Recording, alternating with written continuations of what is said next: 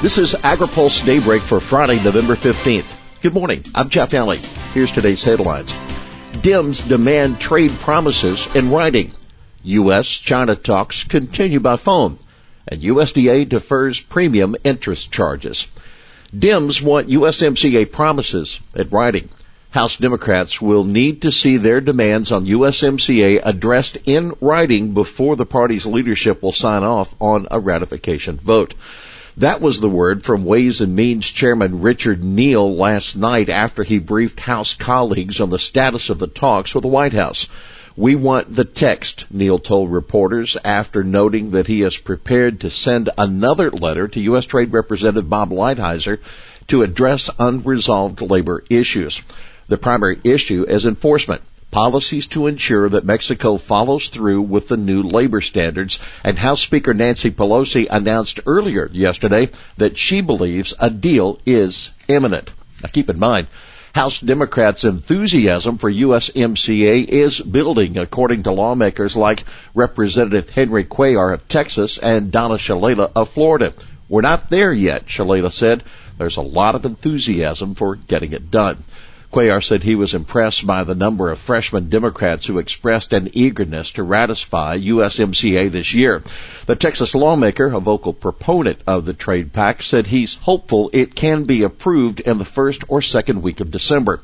When asked if that were possible, Neal stressed that he needs union leadership to support the labor enforcement provisions. Now, for more on this story, see Bill Thompson's story at www.agripulse.com. U.S. and China to continue trade talks on the phone today. Chinese Vice Premier Liu He will be on the phone again today with Trade Representative Robert Lighthizer and Treasury Secretary Steve Mnuchin, trying to finalize a partial Phase 1 trade pact between the two countries. That the word of USDA Undersecretary Ted McKinney speaking with AgriPulse. McKinney said, I'm hopeful something comes from that. I do not know that it will. Now keep in mind, the Wall Street Journal reported this week that China has been resisting a hard commitment on purchases of U.S. ag commodities. USDA extends farmers premium relief. USDA has decided to continue deferring accrual interest on 2019 crop insurance premiums to help farmers hurt by this year's extreme weather. The latest action by the Risk Management Agency means that farmers will have until January 31st to pay their premiums before they're charged interest on what they owe. USDA had previously deferred interest charges until November 30th. Interest on unpaid premiums normally starts accruing after September 30th. The background, well, indemnities on 2019 policies have reached $6 billion so far this year, including $3.9 billion for prevent plant claims. Prevent plant acres reached a record 20 million this year. USDA is committed to helping farmers and ranchers impacted by the weather challenges this year, and we hope this deferral will help ease cash flow challenges for producers, many of whom are caught in a very delayed harvest. That the word of Bill Northey, USDA Undersecretary for Farm Production and Conservation Programs. Propane problem could have been avoided, according to a consultant. An agriculture marketing consultant says several weather signals and other steps could have prevented the current propane shortage problem in northern states. Ken Erickson, the head of HIS Market, tells AgriPulse, we saw the floods, we saw the crop going in late, and we had all summer people talking about we're going to have a late harvest as a result. By looking at past data trends in the calendar, companies could have explored what it would have taken to get adequate supplies to specific areas ahead of time, he said. I don't think they saw that signal until just in the last month. The Federal Motor Carrier Safety Administration recently issued emergency disaster declarations for Illinois, Iowa, Kansas, Minnesota, Missouri, Nebraska, South Dakota, and Wisconsin, waiving hours of service requirements for haulers transporting propane. Lake Erie lawsuit moves to summary judgment phase. The Ohio EPA has been using alleged half measures to clean up western Lake Erie. Federal judge in Ohio said in a ruling that keeps alive a lawsuit against the U.S. EPA.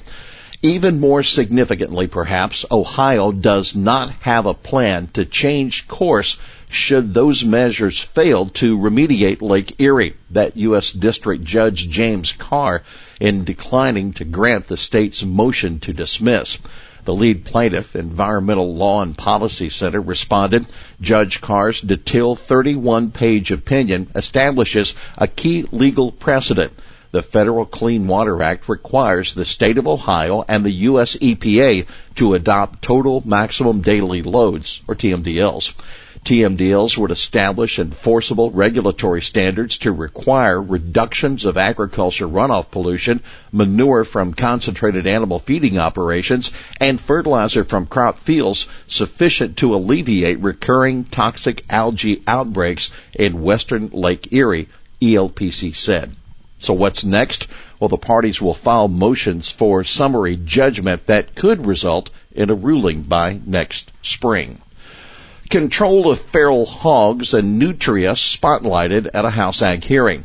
Farmers and other landowners throughout the south-central U.S. need help fighting feral swine, and communities in California need assistance with nutria, lawmakers heard at a hearing yesterday. Feral swine must be controlled to protect our nation's agricultural resources, said Josh Gaskamp of the Noble Research Institute in Oklahoma, speaking to a House Agriculture subcommittee.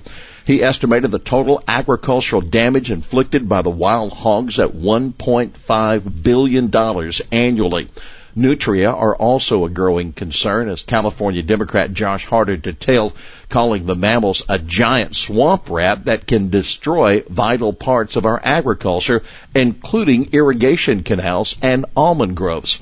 Harder has introduced legislation to direct $7 million to manage the species in California. He said there could be 250,000 nutria in California in 5 years. Grijalva presses for info on BLM move.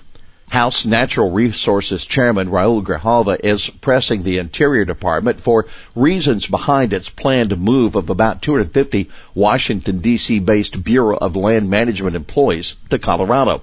It is unacceptable that DOI would begin relocating agency staff before sharing basic information with Congress justifying these moves, Grijalva told Interior Secretary David Bernhardt in a letter yesterday.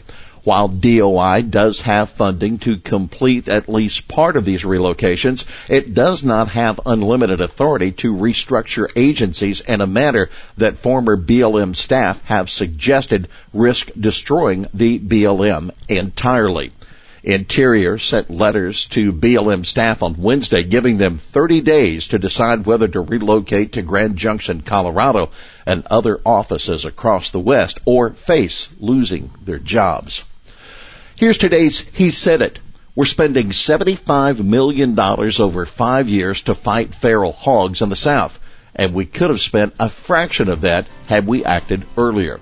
We don't want to make that same mistake with nutria in California. That Congressman Josh Harder of California. Well, that's Daybreak for this Friday, November 15th. AgriPulse Daybreak is brought to you by Wykinson Miller and Dairy Management Incorporated. For the latest news out of Washington, D.C., visit agripulse.com. For AgriPulse Daybreak, I'm Jeff Nally.